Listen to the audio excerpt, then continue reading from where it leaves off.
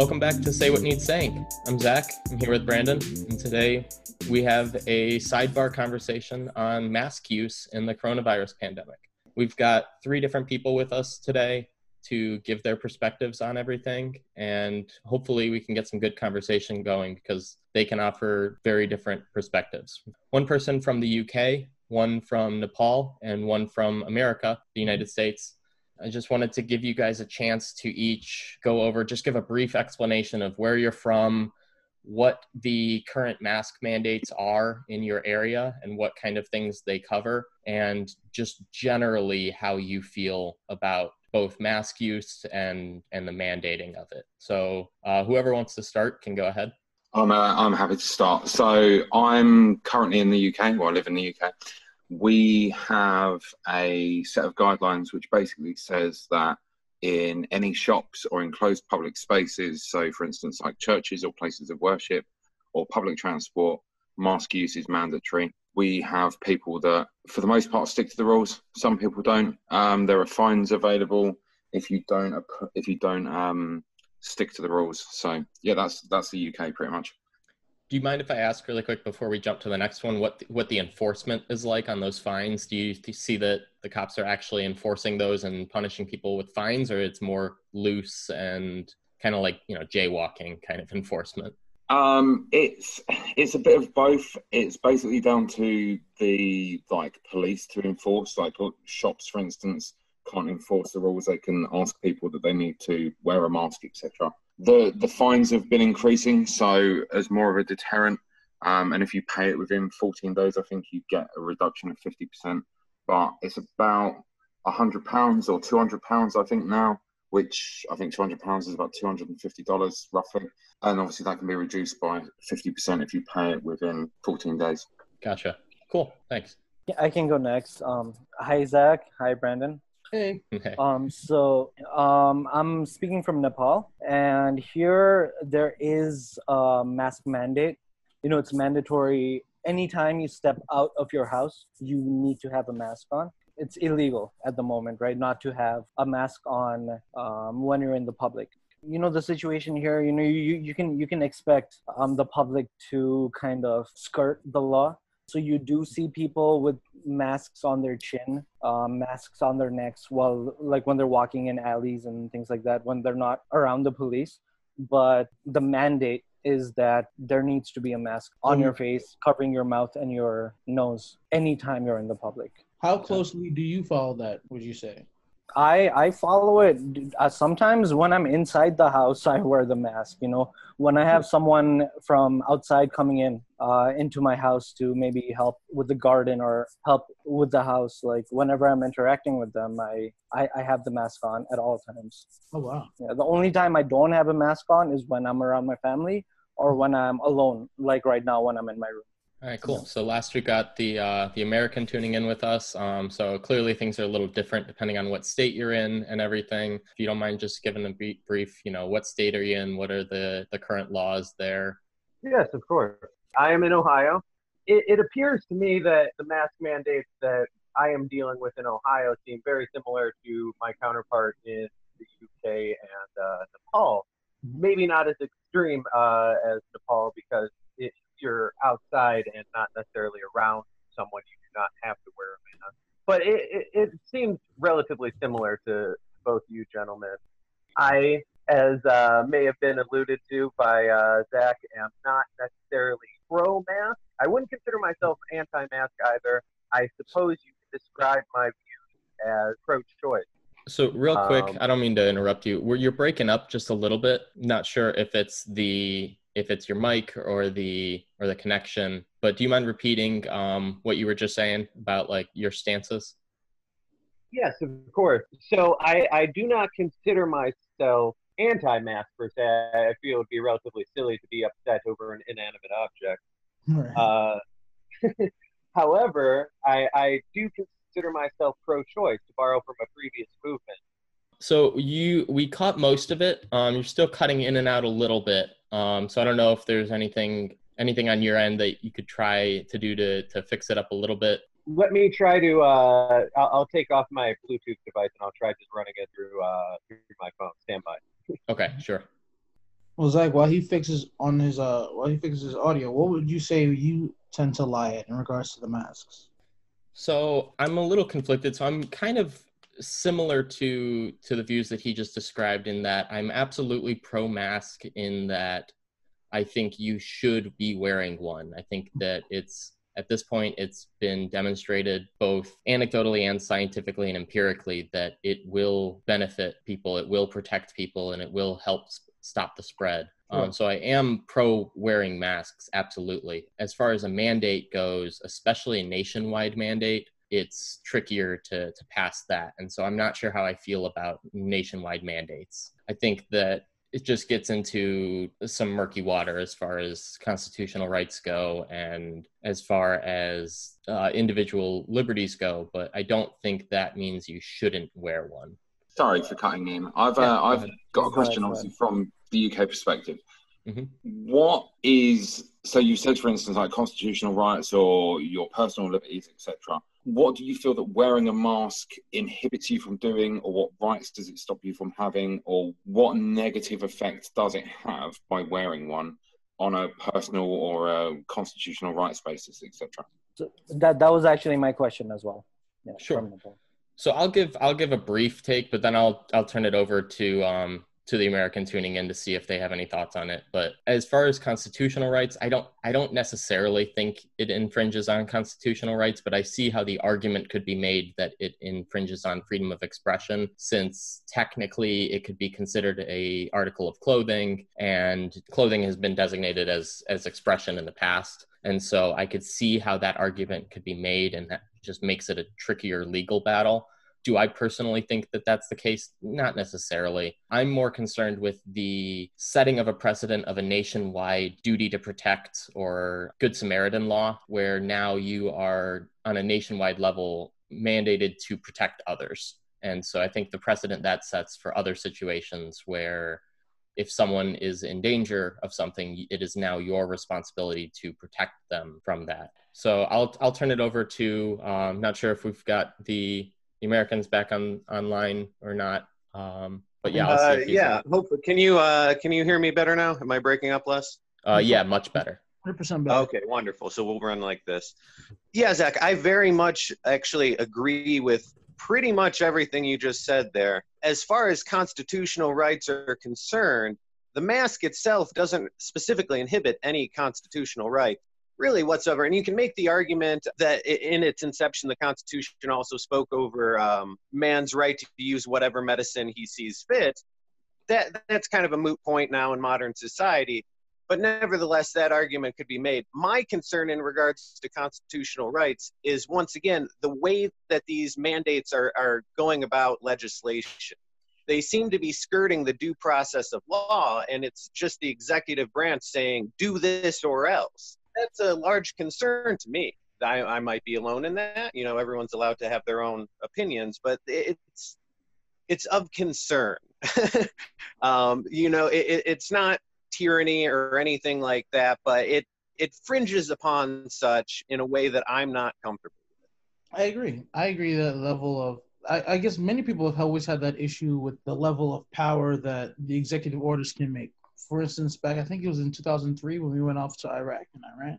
That was an immediate order, and that wasn't had any due process. There was no democratic convening of that to create that answer or to create that decision. However, do you feel as if that the government, like we're bringing up constitutional rights for a 2020 pandemic? I feel like there's a huge disconnect with what should be still used as our basis for trying to enact change, or at least to enact public health in a better light. Because I come from the background in the medical field, and I think that if you don't have a mask, you're just as dangerous as a person with corona rather than not with corona. Because then not only can you have it, but you can transfer it. And that's outside of the mask itself. I'm more on the extreme side of many different countries that say, you know, lockdown, like almost Italy type lockdown until everything gets better. Because regardless if you have the mask or not, it's going to come in your clothes, it's going to come in contact with you, airborne's going to travel with you. So, but my main question is, do you feel as if that we still should be relying on a constitutional basis for a 2020 problem? Oh, most assuredly. the old adage, and I'm gonna slaughter the quote, but those who would choose safety over freedom deserve neither. I I understand what you're saying, that it is a matter of not just national security but international security that we're dealing with. We are dealing with the well-being of the world. But my counterpoint to you would be the example in Sweden, where Sweden has done almost no measures whatsoever throughout the entirety of this pandemic, and we are starting to see herd immunity develop in Sweden.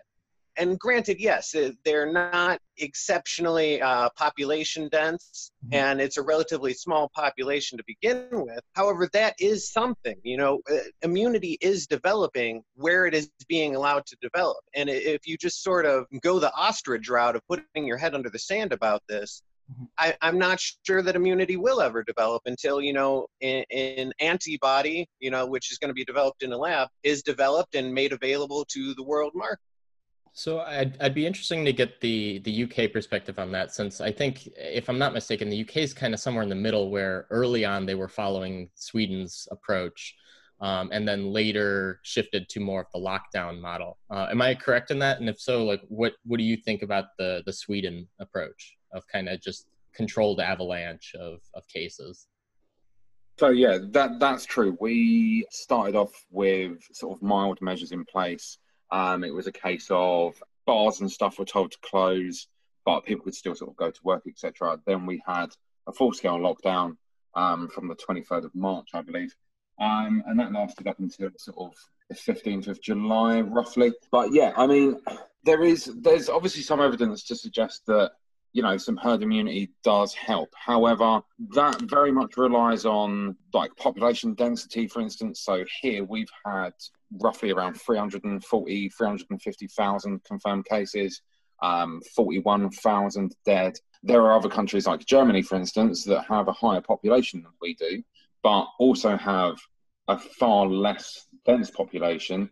Their number of cases and their number of deaths are significantly lower than ours. We basically are in a situation where, yes, herd immunity may help, but it then is at what cost? How many people do you allow to die or almost sacrifice on the basis of saying, well, do you know what? X amount of population will be fine. We'll build up a herd immunity, but we have to account for a certain number of deaths. I'm of the viewpoint that, do you know what, doing your bit, wearing a mask to protect others as well as protecting yourself is a positive thing. If that means that we wait out for a vaccine or antibodies or effective drug treatment, then so be it. I think we've got an obligation as a race of people to protect your fellow man. I don't think anyone would be happy if a non-mask wearing person that was asymptomatic infected a relative that had underlying health conditions or was of an age where they wouldn't be able to cope with the virus, and therefore resulted in their death. I think that's where the line sort of, for me, is in the situation that you've got, people that don't want to wear a mask, cool, but what's the knock-on effect of that? I don't think wearing a mask for going to the shops or getting on a bus, maybe an hour out of your day, is necessarily a great hardship to undertake to protect others. I agree. I completely understand. I think to wear a mask in this climate for how obese America is, or all the different underlying health issues that America as a whole has, I think it's the most American thing to do to wear your mask. And I guess that's my American bias, but it's the most global thing to do to wear a mask. Now, from the perspective of Nepal, how do you feel about what's being said so far? Okay, so first thing, just going back to when we were talking about Sweden. So just a number I would like to mention is, as of the end of July, 5,500 people died because of COVID just in Sweden. And they have only 10 million people in that country. To me, Sweden, whatever they did, it was not working. No matter what, 5,500 people died. And that just last month. I don't know what happened in August, right? Just by July, these many people died, and whatever they're doing, clearly it's not really working very much. Because to use Nepal as an example, we find COVID has finally hit Nepal as COVID is finally growing in Nepal now. This is our peak. It's happening right now, and we're getting around 500 to 600 cases per day. And that's considered very high. And a lot of the municipalities, a lot of the provinces, they're closing down. They're completely in lockdown because nationally, 500 cases, 600 cases is considered very much. It should be. And again, one thing to keep in mind is Nepal is a very underdeveloped country. We do not have the resources that the UK or the US has. We cannot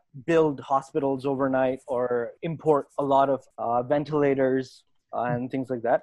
Nepal, the only solution for Nepal is to lock down, is to completely shut the country down and to just wait and hope for the virus to kind of mellow itself. That's what we're hoping will happen here. And Kathmandu, the capital of Nepal, at the moment we had a strict lockdown for 4 months, from March all the way till July. And in late July, we opened up again. And then that's when the infection started spreading.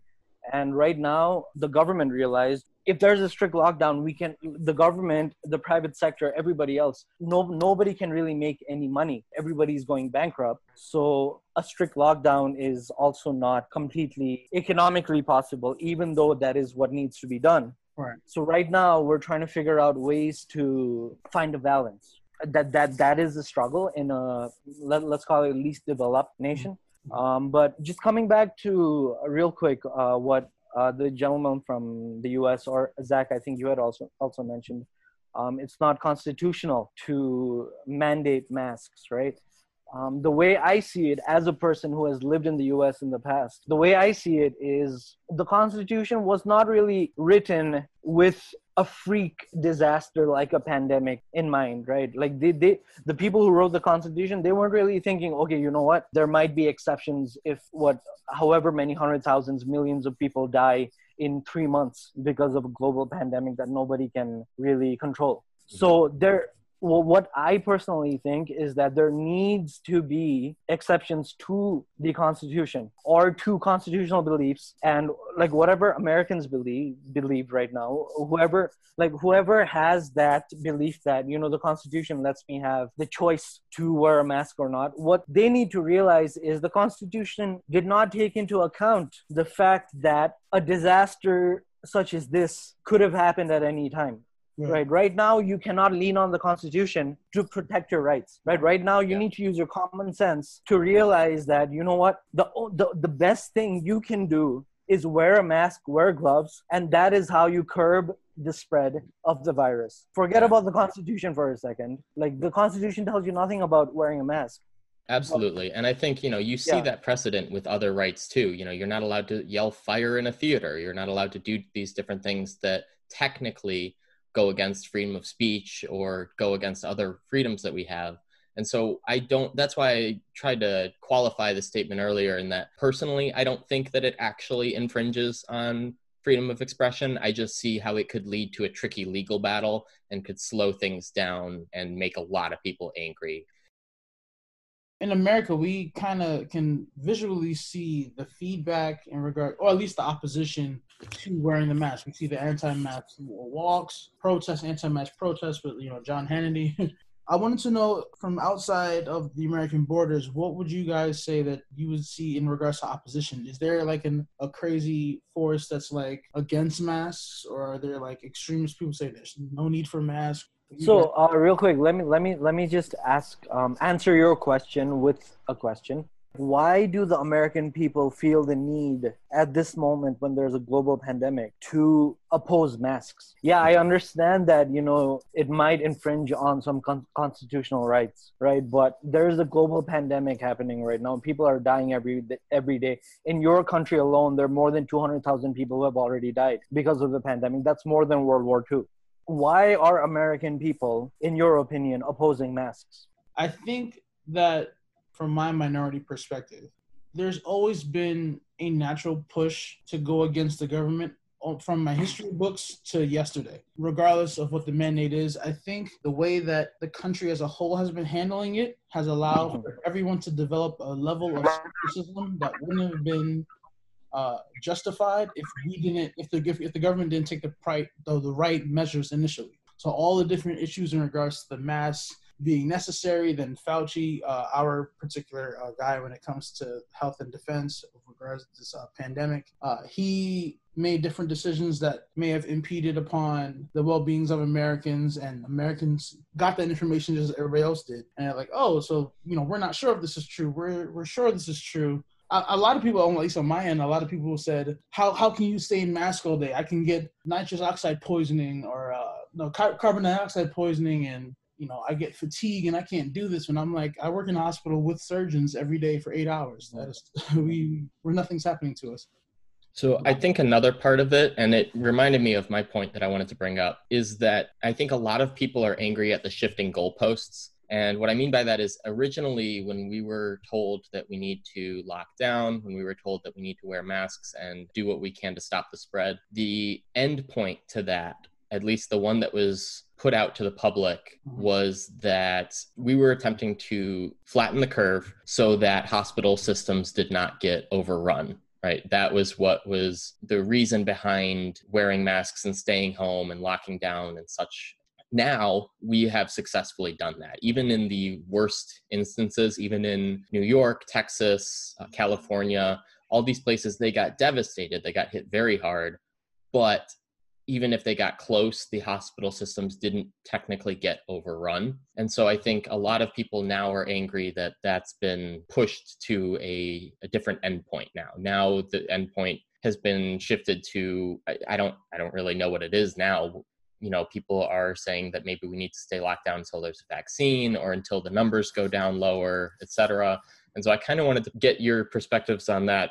First, I guess, to the other Americans and see if you also see that and see that as part of the reason behind the pushback, but then also what your thoughts are generally on it.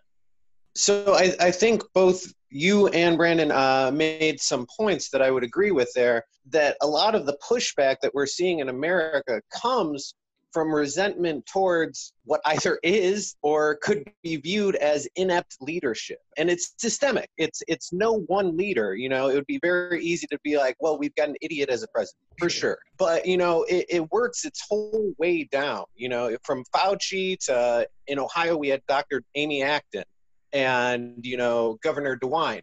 And in Cleveland, we have the lovely Mayor Frank Jackson. So why would I want to listen to people that don't seem to know what they are telling me to do? It's sort of like taking medical advice from a homeless guy on the street. You don't know what you're talking about, and I'm supposed to follow a law that you make accordingly.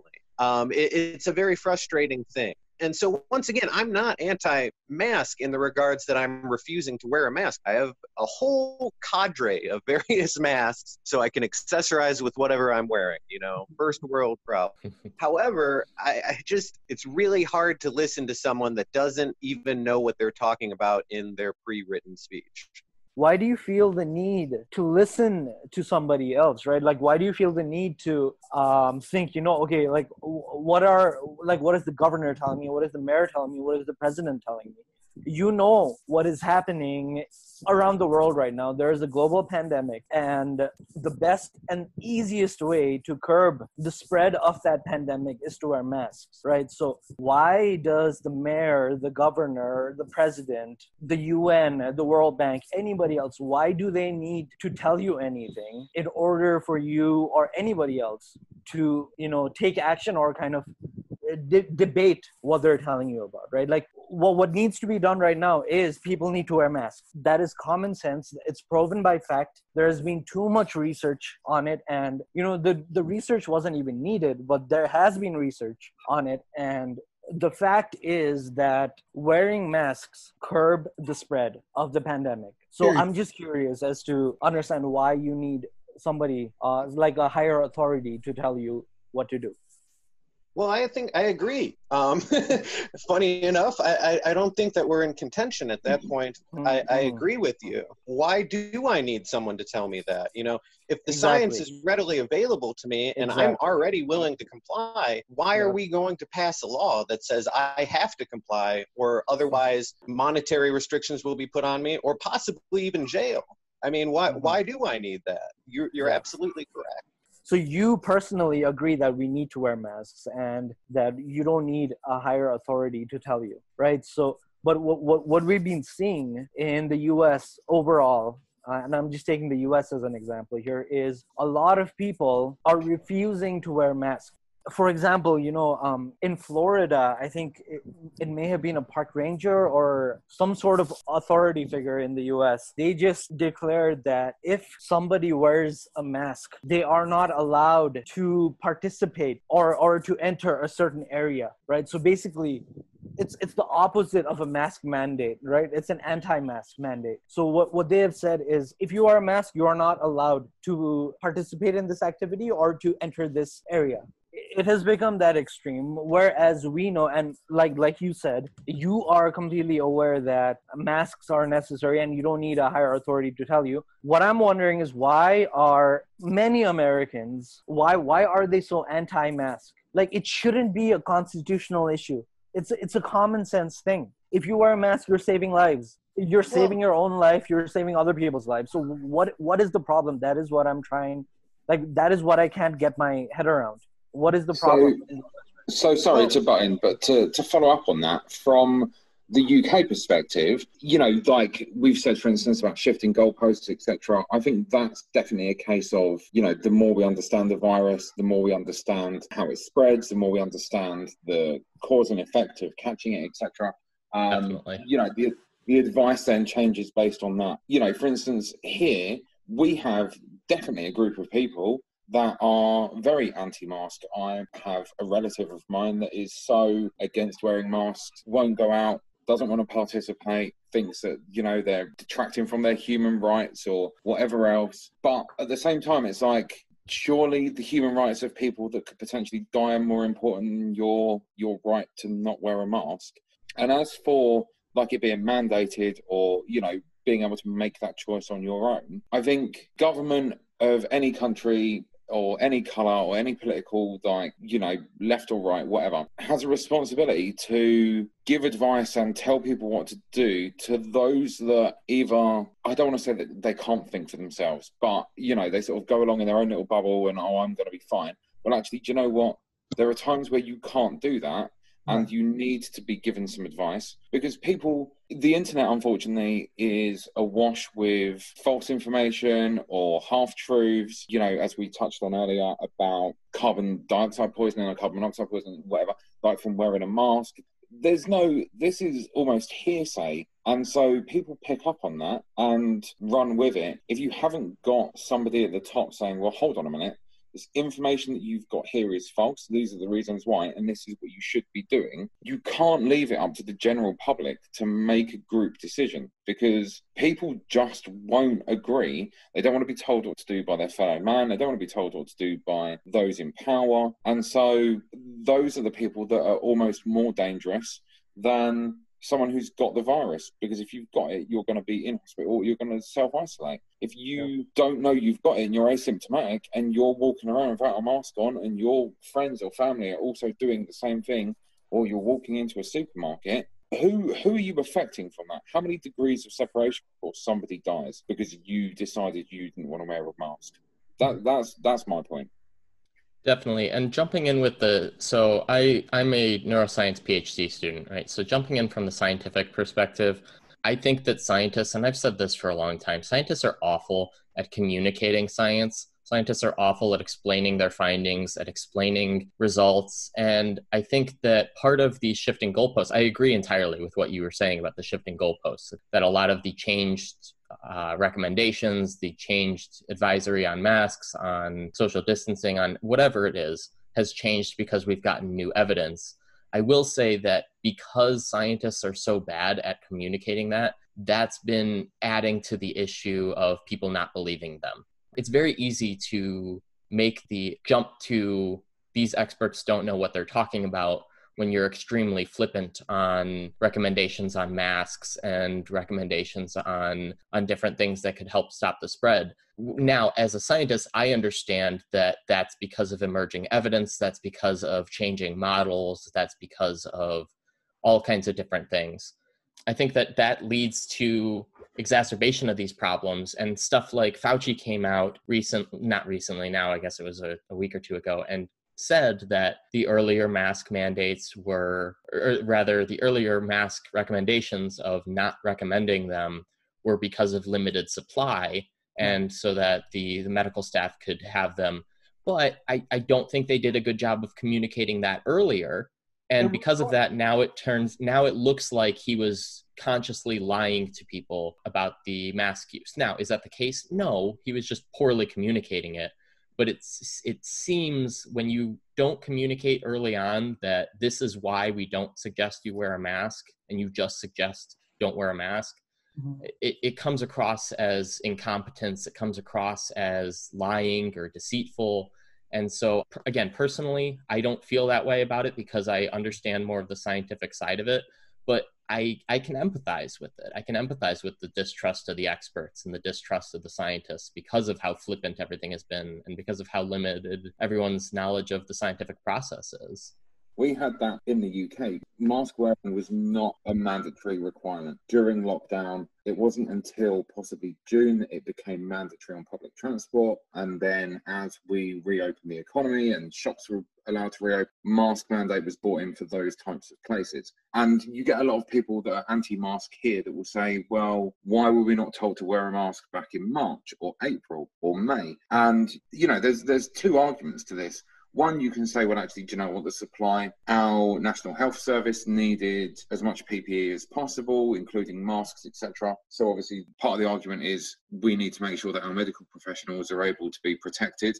And the other part is we were in lockdown. Your places to go or what you should or shouldn't be doing was very limited. So I live on my own. I spent almost 15 weeks pretty much indoors. I went to the supermarket occasionally. That was the extent of my going out. Was I out meeting other people? Was I in enclosed public spaces? Was I using a lot of public transport? No. So therefore, if that's the case throughout our country, there wasn't a need per se for everyone to be wearing a mask because the number of people out and about was minimal. Our public transport fell off a shelf. As lockdown came in, the use of trains, buses, etc., even cars on the road dropped off a cliff edge.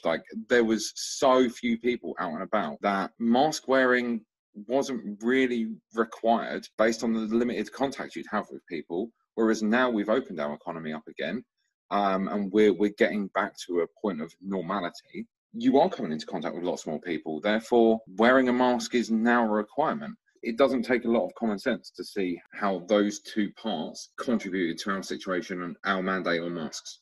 Yeah, definitely. And so it's interesting hearing that the same thing is going on in other countries, right? Because it's more, it's more of an issue, more of a divide in America, but it's not really talked about that there is an anti-mask or an anti-lockdown movement in these other countries, at least not talked about that much. Right, not spoken about that much here.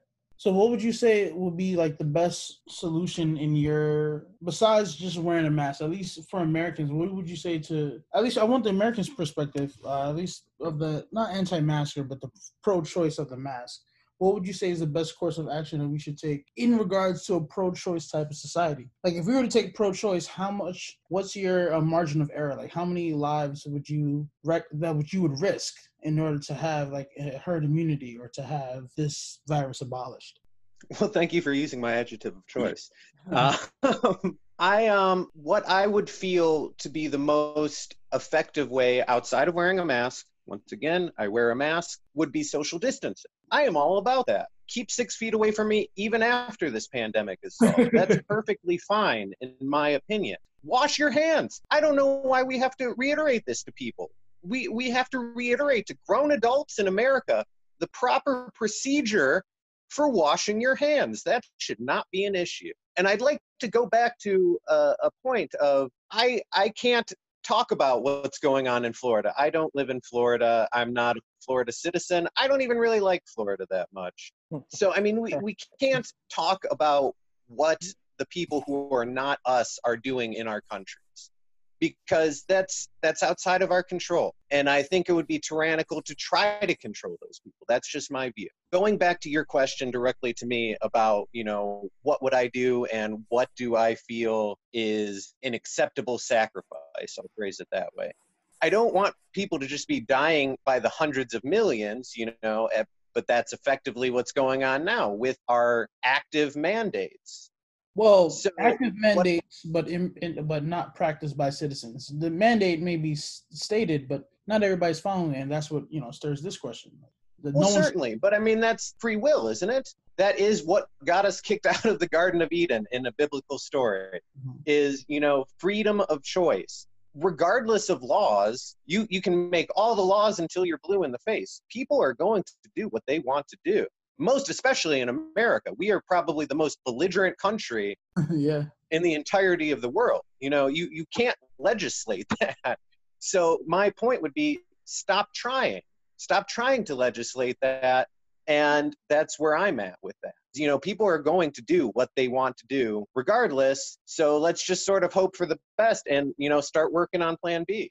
And not only that, but the enforcement, because of the level of enforcement is important when you're setting a policy, when you're setting a law.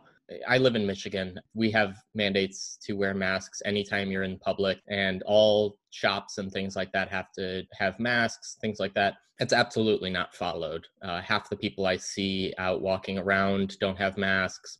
Most of the people in enclosed public spaces, right? Like Kroger, there are very few people that won't have a mask on, but you'll still see one or two. But the thing is, it's not enforced. And so I think when you're setting a law, when you're setting a mandate, if you don't have the capacity to enforce it, then it's very hard to justify setting it in the first place. And so when you're talking about America specifically, you know that much of the population is going to push back on it. You know that much of the population is going to argue against it and say that it, whatever their argument is. And if you want to then put more resources into enforcement, then fine, then go ahead and set the mandates and enforce them more strictly. But once you start not enforcing it, then you lose credibility, right? And that's only going to lead to spiraling of less people following the mandates and less people going along with it. Whether or not that makes the mandate morally correct or incorrect, that's a separate matter, but it makes it a lot harder to continue enforcing if you aren't doing a good job of doing that in the first place. I agree. One question I had for the representation of Nepal. From my medical perspective and your perspective from looking at the United States, I think we share interesting frustration. When you hear the American side talk about the legislation necessary and the politics that needs to go in, and at least at this point, how interwoven politics is within this medical global pandemic discussion, what does that make you think as a whole? Like, what's your perspectives hearing all of this? Okay, so the first thing is, I think that Fauci, you guys needed to listen to that dude from day one. Like, he knows what he's talking about. And yeah, I do like Fauci. Yeah, no, he knows what the deal is, and he knows what you guys got to do. And he's been saying it from day one, right? But you got the politics, like the US has the politics mixed into it, right? So you've got public health on one side, and then you've got the politics on the other side. And like, people are putting public health into the politics. What needs to happen is Fauci needs to stand out, or anybody else, any other public health spokesperson needs to stand out and make some sort of cry of help, or cry of, like, that there needs to be a plea to the American people to do something as simple as wear masks every time you step outside your home. How do you feel about the group of doctors that are coming up on the other side with the hydroxychloroquine argument? Because they're doing just that, right? But they're coming at it from a very different and admittedly potentially more harmful side of things, where you've got a group of doctors who, in the public's eyes, for all intents and purposes, are credible, qualified experts, coming out and saying things like hydroxychloroquine is a cure, hydroxychloroquine works against the disease, and it works as a treatment, as preventative measures, et cetera, et cetera. And I think that what you're asking for is for the people like Fauci, the people like Amy Acton and these other doctors to do just that, but with the things like mask mandates, things like hand washing and social distancing. Do you think the fact that one side is doing it and spreading things of the nature that they're spreading is, I don't know, I guess dangerous is one thing, but do you think that that's part of the problem, is that only that side is willing to do that and they're able to rally support because of it? Okay, so first thing, Zach, Having a background in science, do you think hydroxychloroquine is actually making any difference? Is it actually beneficial? I'm asking because I am not completely educated on that matter. No, so on a large scale, well, and I'll let Brandon chime in too, but on a large scale, no. I think that there's been plenty of studies that have shown that it's not effective in treating. That said, that doesn't mean that anecdotally with a couple people it may help. I mean, people still have very different reactions to things. And so just because it doesn't work on a grand scale doesn't mean it wouldn't work for one or two people, but that also doesn't mean that we should roll it out in large numbers and do it as a treatment for everyone, because the studies have overwhelmingly shown that in placebo-controlled trials that it's not any more effective. But you can go ahead, Brandon, jump in. I would say from the hospital perspective, I also come from the background, neuroscience background along with Zach, and I'm currently a neurophysiologist. So what we see on a day-to-day basis is almost echoing what we see in the news. Hydrochloroquine is kind of like the last resort, and it's been successful as a last resort. I'll say that. Granted, anecdotally, you'll have it correct, but generally, it's not. You can't label it as the answer or the cure. That's not irresponsible. Right. I believe today, actually, news came out that said there's a vaccine out that everybody will be able to get for free. I think a lot of people had a lot of pushback against that. I'm going to see if I can pull up the exact article. While you're looking for that, I just want to echo what you're saying about saying that it's a cure or a treatment, just because with something this complex and this novel, it's tough to say that any one thing is going to be a magic silver bullet. And I think that's what makes their rhetoric dangerous, is that is how they're advertising it, is that they're advertising it as this is a cure. The doctors that were standing on Capitol Hill and were advocating for hydroxychloroquine as kind of a cure-all of sorts. I think that, like any other medication, sure, it should be up to the doctor's discretion, their discretion for how to treat their patients. And if it is working for a person, yeah, sure, and it's not hurting them, okay, then the doctor is doing whatever they see fit. But to ascribe that it's suitable to give to everyone large scale, it's dangerous. I found the little piece. It said by 2021, by January, it should be a vaccine ready for a global effort to end the coronavirus. We'll see what happens with that. I think that's what a lot of people have been waiting for. But the question is then, if they were to force people to take this vaccine, how many Americans would take it? And, will we be faced with another issue? I think it's also important to note that 50% of the population, maybe even 60, at least in America, is saying that they wouldn't take a COVID vaccine, at least not right away, just because they're not sure how it works. So I don't necessarily think a vaccine is going to be the be-all, end-all either, because you won't have mass use of it. Well, I think you both Brandon and Zach, both of you touched on something pretty important, that a lot of what we're dealing with in the United States specifically is a division in regards to politics. So we see a lot of contrarianism with in-group, out-group mentalities, to where, people are doing something specifically because someone opposite them told them not to. Right. So it's almost like a little sibling sort of being like, I'm not touching you, I'm not touching you. It's aggravating for the sake of aggravating. And I feel that that's a lot of what we're seeing with all this, is a lot of people just doing something for the sake of upsetting the person across. Right. Yeah, that's a good point. And it's tough to break away from that. The American population especially, that's very much ingrained in how America works. It's just this pushback against authority, pushback against what the majority or the experts are saying. And it's kind of just, that's how the country was founded, on rebellion. And so... Yeah, but we can't take a rebellion stance to something like this. For sure. Yeah. So what I'm curious about is, and this is addressed to all the Americans here, is how do you value your freedom of expression, or or whatever you're calling it, to not wear a mask, as opposed to a factual global pandemic happening right now, killing thousands of people per day. What measure or what ratio do you use to kind of gauge your priority for freedom of expression as opposed to your priority of just wearing a mask, just shutting up, wearing a mask, and just going about your day, and just wearing gloves and just being careful? Like, what is the measure of prioritization here?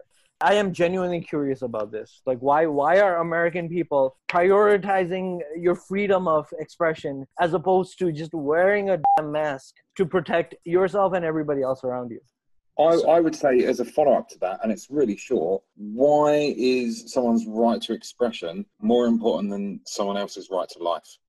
I think you need to make the distinction too between the two different groups of people. So you've got the people who are against the mandate and the people who actually are against wearing masks. Because obviously, I wear a mask. The other person in the chat wears a mask. With our perception, it's that we absolutely should wear a mask. We absolutely should protect the other people.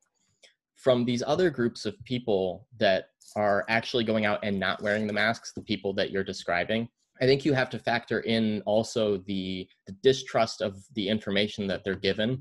And so it's not necessarily a way off in that situation between the right to life and the right to expression. It's sacrificing right to expression without protecting the right to life. A lot of them are actually of the belief that the mask isn't protective and that they are then just doing what the government is telling them or what the experts are telling them. Imagine a different scenario where the government were to make a different mandate that you were forced to wear long sleeves in order to prevent the spread of the coronavirus, right? Less of your skin is exposed, and so less ability for the virus to shed, etc. That, I think most of us can agree that would be a fairly ridiculous mandate, and it probably wouldn't actually help to prevent it, right? And so I think that's the perception of these other people with masks. It's not true. It's not the reality. But I think that perception is that right now they're setting mandates that won't actually help, and it's just setting a precedent that we will then have to listen to them in other scenarios. Now, it's misguided. It's not necessarily the case, and masks are proven to help. But when you're operating under that perception, it's tough to actually listen to the mandate for the sake of other people's right to life, because you don't think that the other person's right to life is actually a factor in the equation. Before we go on, I wanted to take a second to tell you about my Filter Queen Defender air purifier. Nowadays, in our new normal, air quality is of utmost importance. That's why I have my Defender running right in my bedroom. The Defender is recognized by the FDA as a Class II medical device and is built in the USA with pride. The new normal has been Filter Queen's way of life since 1928. To get your own Defender, or for more information, go to www.filterqueen.com or email them at hello@filterqueen.com. Be sure to mention our podcast in the email so they know that we sent you. That's HELLO@filterqueen.com to get your very own Defender. Email hello@filterqueen.com. Were you going to address the fact that it was said that it would seem ridiculous that the long sleeves would be something that would prevent a virus?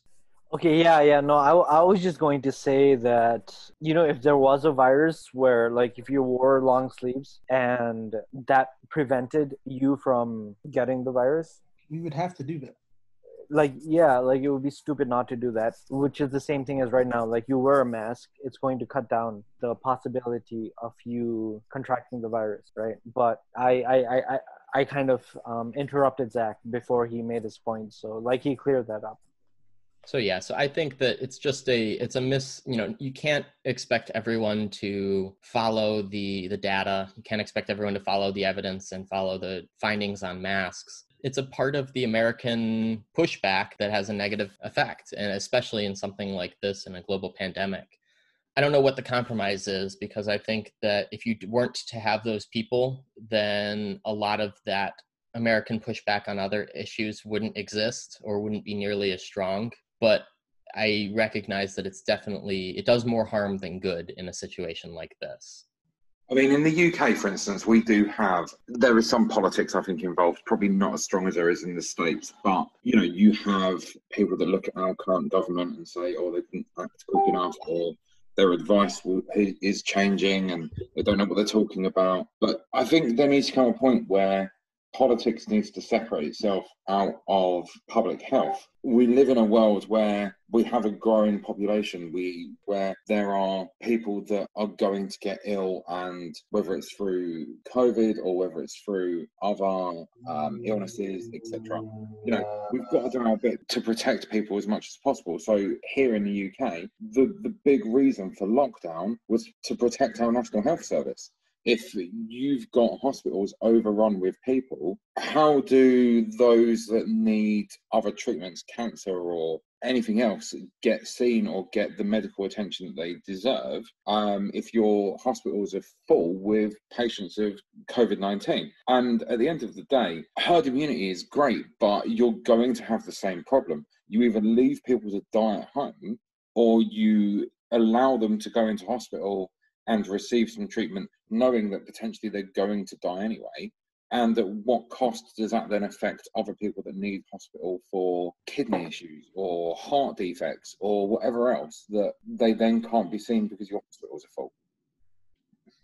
Yeah, definitely. It hits home with a lot of people so we talked briefly about personal responsibility and the different valuing of that. And I think when someone is coming at it from a different, approach and is not wearing a mask for any of the reasons that we described before, I think the large majority of those cases are people who are, like I said, who genuinely do believe that they're being responsible and that they're not, by not wearing a mask, doing something that will harm other people. I don't think anyone, I don't want to say anyone, but I think fewer of the people are not wearing masks fully conscious of the fact that they are going to lead to people dying. Right. And so I think it's more a miseducation issue. And it comes back to the point of trusting in experts. And while I'll agree that there's a certain level of pushback that needs to happen against experts in some areas, right? No one's an expert on everything. No one knows everything, not even the scientists, not even the public health experts, but they are experts for a reason. And I think that I don't know how to fix that American anti-elite, anti-expert attitude. I don't know if you really can. And I think that's where a lot of that comes from. I don't think it stems from, we talked about the weighing Zach, sorry, let me interrupt you. What do you mean by the anti-expert attitude? Like what? Like they don't tread on me, don't tell me what to do. And I think that even if you're an expert, I think that there's this attitude of, I know what's best for me and you can't tell me otherwise. And so are you saying the people in the US don't really listen to the media? They base it off of their own research and their own judgment? I would say that depends. So I remember at one point in time, Bill Nye was on Fox News, and a lot of people thought this guy was a wackadoodle. This guy's a scientist.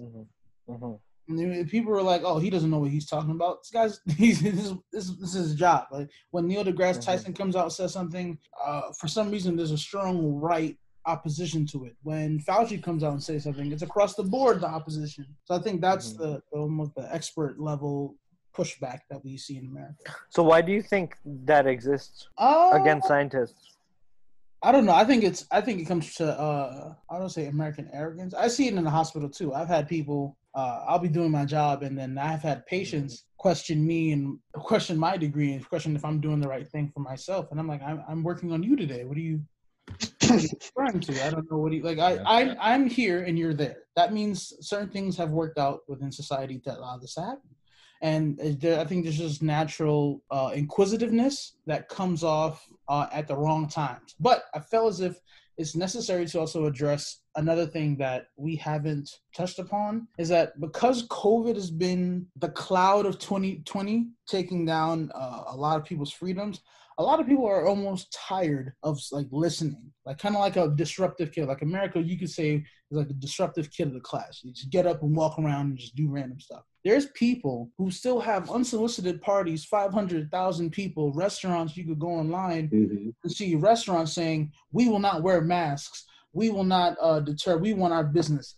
And I feel as if it's a little cross between people getting frustrated, at least in America, people getting frustrated wearing masks, people who want their businesses to still thrive. So I believe the percentage right now is 60% of Black businesses have gone away because of COVID. A lot of people want their businesses back across the board. People want the economy back, but they don't want to wear masks because that impedes upon their business. There's such a unique intermingling. And then we have to include politics because it's America. So it's so many different dynamics. I would just say people they're just tired of it. They're like, forget it. If the risk is that, I'll go to this party for the night. Foolish. Like, look at Florida. People fly to Florida, have a good time, come back sick, and then not necessarily pass away directly, but it's a gamble. And on the point really quick on including politics, I think that science and academia have also increasingly become politicized too. And so there's an increasing distrust in their motives and how political those motives are, right? You saw it a lot with climate change, where it has become a political issue and less a scientific issue. And you see it with vaccines have become politicized in a lot of cases. And that's now a political issue and not necessarily just a scientific issue. You see it now with masks and with the experts' opinions on coronavirus, and just academia in general and science in general. They often, with their contributions to policy, I guess I'll say, at least with academia broadly, will lean left on certain issues, right? Their academia will put in place affirmative action type programs and more equality of outcome type approaches to solutions of inequality.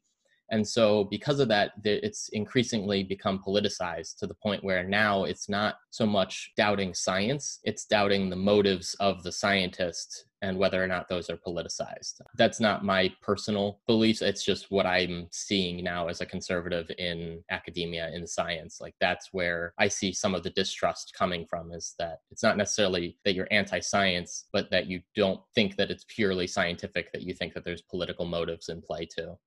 Sorry, I think the other American had something that they were bringing up too, and accidentally cut him off a little. Oh, no, you're perfectly fine. I agree with that, and I see the exact same trends that you were just discussing.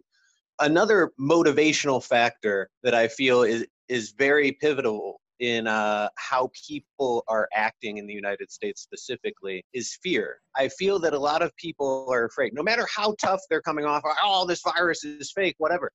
I think those people are still afraid in their heart of hearts, and so this is how they've chosen to act out. Is they're acting out in a fearful manner, so they're causing a scene. You know, they're berating the waitress who tells them they have to put a mask on. You know, they're acting out, and they're making a fool of themselves at the root cause because they're afraid. You know, they're afraid. What if this is real? You know, what if my mother, who is elderly and high risk, what if she gets infected and has to be hospitalized? So I think the counter to that is them, you know, overselling the fakeness of this, you know, is them, you know, taking a contrarian standpoint because they are concerned and they don't know what to do, you know, because at the end of the day, even the greatest online expert is just an online expert unless they're fully accredited.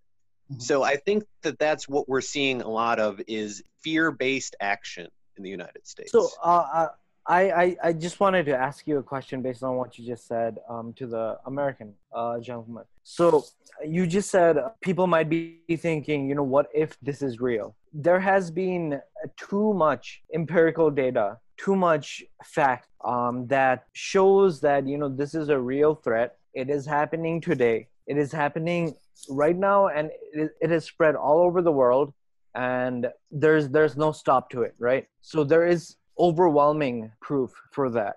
And I'm not saying you believe this, but I just want to get an understanding of why that denial might exist in some Americans. Because, for example, taking my country, you know, in Nepal, right? We're a small country, we're a very underdeveloped country, but everybody here is aware of the threat of COVID, and everybody is aware of what the subsequent lockdown or restrictions that might happen will cause to their families, to themselves, economically, socially, etc., you know, whatever.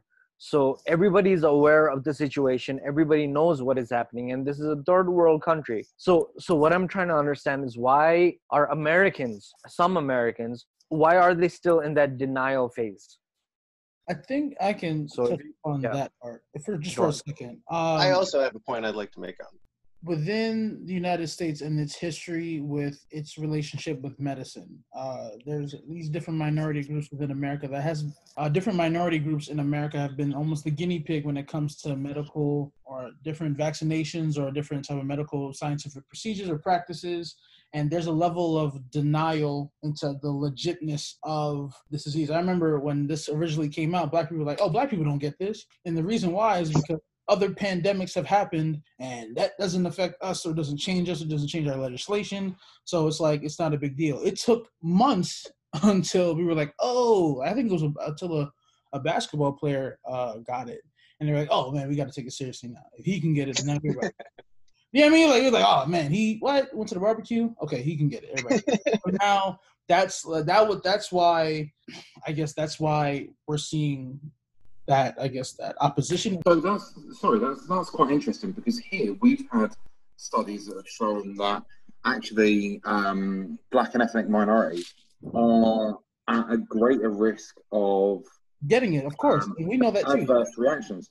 And I'll have to say from my end, as a Black person, when I first heard about the COVID, that I took it seriously from day one. I never once thought, oh, I couldn't get this. I never once thought, oh, I'm not a human as much as everyone else, and I'm not susceptible to any other viruses or diseases as anyone else is. Exactly. Yeah. And the other point is, how much proof or data or real world, like, people dying, do some people need to understand that actually this is something that is happening? I mean, you've only got to look around. I know people that have either themselves had it, or they've had family members or friends that have been in hospital. I unfortunately know a couple of people that have passed away because of it. And it's almost like, oh, well, I haven't had any direct relationship with this virus, therefore I don't have any problem. But you've got to draw the line somewhere and say, well, actually, do you know what? Yeah, you've been lucky you haven't. But how much evidence do you need to then say, well, actually, it can affect other people? One reason why Americans are in denial about this is because of the president and his lack of leadership. From day one, he kept saying, oh, this is no big deal. We only have one person. It's going to be over and pretty soon. Now we have over 200,000 deaths, or close to 200,000 deaths in our country because of the lack of leadership and his lack of accepting the science. I don't think this is anything that has to do with people of different races not believing it, because when it comes down to it, it's all about the person at the bully pulpit touting out these policies, touting out what's going on, and keeping Americans informed. And he's not doing a very good job of keeping Americans truly informed. My follow-up to that would be, what makes this empirical evidence more important than any other empirical evidence? We have dietary data that says if you lower your intake of red meats and eat more vegetables, you're going to lower your cholesterol, and you're going to have better blood pressure. You can lose weight if you adhere to a ketogenic diet, a very strict ketogenic diet. But people still don't do it. America has a huge obesity problem, but we can't follow this very real data. So I don't think that this is anything new. I think it's just another thing that people have chosen not to listen to. How can you say that compared to our recent Ebola outbreak, 3 years ago, and then the 1918 influenza? They followed the science, they listened. And the other part to that is, something like obesity is very much a personal, you can't spread obesity. Obesity isn't something that you can give to somebody else. By all means, you can give them food, but it's a personal choice to whether you put the fork in your mouth. A virus that you can pass on almost unknowingly if you're asymptomatic, that's a completely different set of circumstances compared to personal choices to how much food you shovel down your throat. And I think so on the point of the other outbreaks, I think, so 1918, I would push back. I think that you saw a lot of the same things. You see a lot of images of people protesting back then against the science, I guess, more broadly speaking. You saw a huge second wave of the 1918 flu because we thought it was over, and then everyone went about their business, and then it spiked up massively. And as far as Ebola goes, you're right in the sense that Obama did take very different action as in comparison to Trump, but it also was very different, not nearly as contagious as COVID, and was a different situation. So, I mean, there are parallels to draw, and I think that it's important to point out the differences in handling of the administration. And I think that absolutely Trump had a role to play. But I think that even in situations like that, even in the 1918 flu and other cases, you saw similar reactions from the American public. Zach, so you just said there are parallels to draw from Ebola and COVID, but what parallels are there to draw? I mean, just in the more broad sense that they are both infectious diseases that started outside of the U.S. and that necessitated some level of government intervention. Sure, but there is no comparison. There is absolutely no comparison between Ebola, which killed maybe one or two people, 2 Americans, yeah, compared to COVID, which is killing how many people per day in the U.S. alone? 1,300. Right, and I think that's the point That's the point I was Yeah. trying to make, is that I think the conversation was shifting towards blaming Trump, which agreed that he has a role to play. But I think that when a lot of times when that comparison is made, it's made in the sense that, oh, well, Obama handled Ebola well, and so we didn't have nearly as much death and stuff. And I think that's a flawed argument. And that was the only point I was trying to make, is that while there are points to be made about Trump's flaws and Trump's mishandling, I don't think it's appropriate to really compare it to Obama's handling of Ebola. Before we jump into the conversation more, I just wanted to have, we had one more person join us. They're another person from America. I just wanted to give them a chance, like we did at the beginning, to just say what state they're in, and if it's not Michigan or Ohio, since we've already covered those, just what their general mandates are in that place. I am actually in the state of Ohio, the great state of Ohio. Okay. And so generally, what's your stance on both mask mandates and mask use separately? Your personal relationship with it. I believe they should be required. I mean, the science tells us that masks reduce the transmission or the transmission of disease. If you wear a mask and you come into contact with someone who's not wearing the mask and who carries the disease, high chances are you will not get it. But if you're both not wearing a mask, and you both come in contact to a person with disease, you will get it. And then when you're both wearing a mask, the transmission is almost zero. Like the science says it. If you look at Europe and if you look at South Korea, they're all essentially back to normal in some sense because of their immediate non-refusal to wear masks and their immediate understanding of, hey, this is real. They also experienced COVID before us too. They experienced COVID before us, agreed. However, we all went through the same thing. The scientists didn't know what it was as well. The scientists knew that, maybe if you wear a mask, you won't get it. And that they implemented that in Europe. And when it finally got to the United States, that was already implemented in Europe, and we still didn't decide to follow that model. And yes, you're right. They may have had it earlier than us, but again, they're back to normal. They followed a model of success. They wore their masks. I do have a question though that was just brought up, and based off of what you said, thank you for sharing. How come Italy was so bad? Didn't Italy also know that masks were necessary? I understand Italy has a higher older population, and the smoking population is huge over there. But did masks not work in Italy? I'm uninformed. Italy is essentially back to normal. If you go back and go look into the news, Italy is essentially back to normal. I'm talking about initially when we saw Italy begin to crumble. Initially, when we started, we didn't know what was going on. We were out of rampant as well. We're still considered technically rampant in the United States with the disease. However, we have somewhat of control over it. Do we not? Did Italy finally not grab some type of control over it? I mean, it's all about the science. You follow the science. When science is wrong, science will come back and tell you that it's wrong, and will make recommendations and ways to fix and find however they're wrong. And then when they find out however they're wrong, they will let you know why they were wrong. Dr. Fauci, for example, when he first said masks were required for everyone. One, that was because we needed to make sure the hospitals had the PPE. Two, again, he said this mandate could change. I'm subject to the science, just like we all are. Right. And I think I admire that Fauci has been handling it like that. I think for the large part, he's been handling it well and speaking clearly in the sense that, it's not set in stone. I wanted to pose a hypothetical, mostly to the Americans, but feel free if either of the internationals want to chime in too.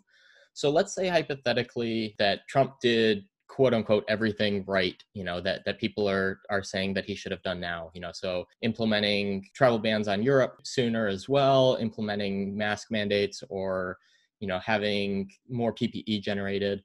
So the PPE, I think, is less to this because, I suppose there were shortages early on in some of the hospital staff, but I don't think that in and of itself exacerbated the problem as much as the mask mandates. And so, and that's more so what we're talking about. So let's say hypothetically, Trump were to have imposed early on a nationwide mask mandate. I just wanted to get everyone's thoughts on what, in this hypothetical situation where he poses that and he makes that law, what you think would be the outcome, if you think it would be different, if you think the United States would be better off right now, if you think that the pushback would still exist, not exist more strongly.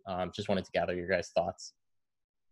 Sorry, let me just say something real quick. And I'm sorry, I have to leave soon. So let me just give my opinion on this. Sure. And I'm going to step out of the call. I personally think that if Trump had done this from the beginning, we can see that a majority of the people who are anti-mask, anti-Fauci, anti-whatever, they are Trump supporters. So if Trump had said, wear a mask, wear some gloves, practice social distancing, even if these people did not understand the science behind it, if they, the fact that they were told by Trump to do these things, they would have done it just because Trump told them to do these things. I'm sure we all know, recently Trump changed his tune on wearing masks, right? Earlier, he was not supportive of wearing masks at all. And then something happened in between. And now he started wearing masks and he's telling people to wear masks. It's similar with mail-in voting, but that's another conversation. Little by little, he's being very strategic about who he recommends to wear masks and who he and what he talks about and his audience and everything. But I feel like if he had talked about this from the beginning, the U.S. would not be in the situation they are in today, not even close, because most of the people that support him would have listened to him. And regardless of why, everything's politicized in the U.S. or all over the world, you can argue, right? So it doesn't matter about science. It doesn't matter. Facts don't matter. It's all rhetoric. So if Trump had instilled that rhetoric amongst his base, they would have listened to him regardless of what the facts were. And I wish he would have done that, but he didn't. So sorry to everybody else here. I had a great conversation, but I do have to step out. So thank you very much, everybody. Have a good night. Yeah, I appreciate it. Thanks for coming by. So I'd like to go back to what the gentleman from Nepal was talking about, in so much as Trump supporters would have just inherently followed what he said. And yes, I agree that there is somehow a contingent of Trump supporters that, just eat up everything he's putting down. But I feel like at least throughout 2020, he has lost a lot of his fan base due to his own fumbling. I feel that the vast majority of Republicans, true Republicans, don't really view him as a Republican anymore. And the people who he pulled from the blue collar, working class, what were traditionally Democrats, the people he pulled from that demographic, I think are also starting to become disenfranchised with him. So I don't feel that the majority of people who were supporting him would just inherently do as he says. And that might just be my view. Aside from that, so we'll go to the initial hypothetical here. I feel like the results that we would be seeing, because, we're not as far along as these other countries that have implemented mask mandates, China, et cetera, would be kind of comparable to what we're presently seeing.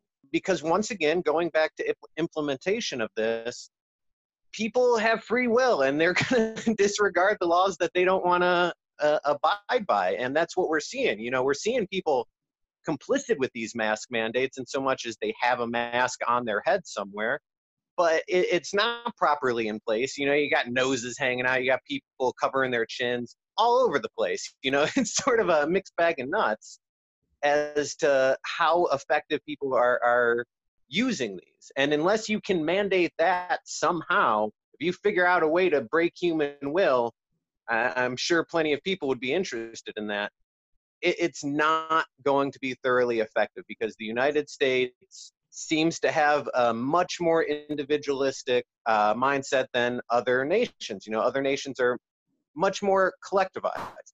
They are much more willing to sacrifice for the greater good and, you know, your fellow man, etc. Whereas the United States, we very much have a sense of exceptionalism to where, like, well, yeah, other people should do that, but I'm not really going to. And so that's my concern.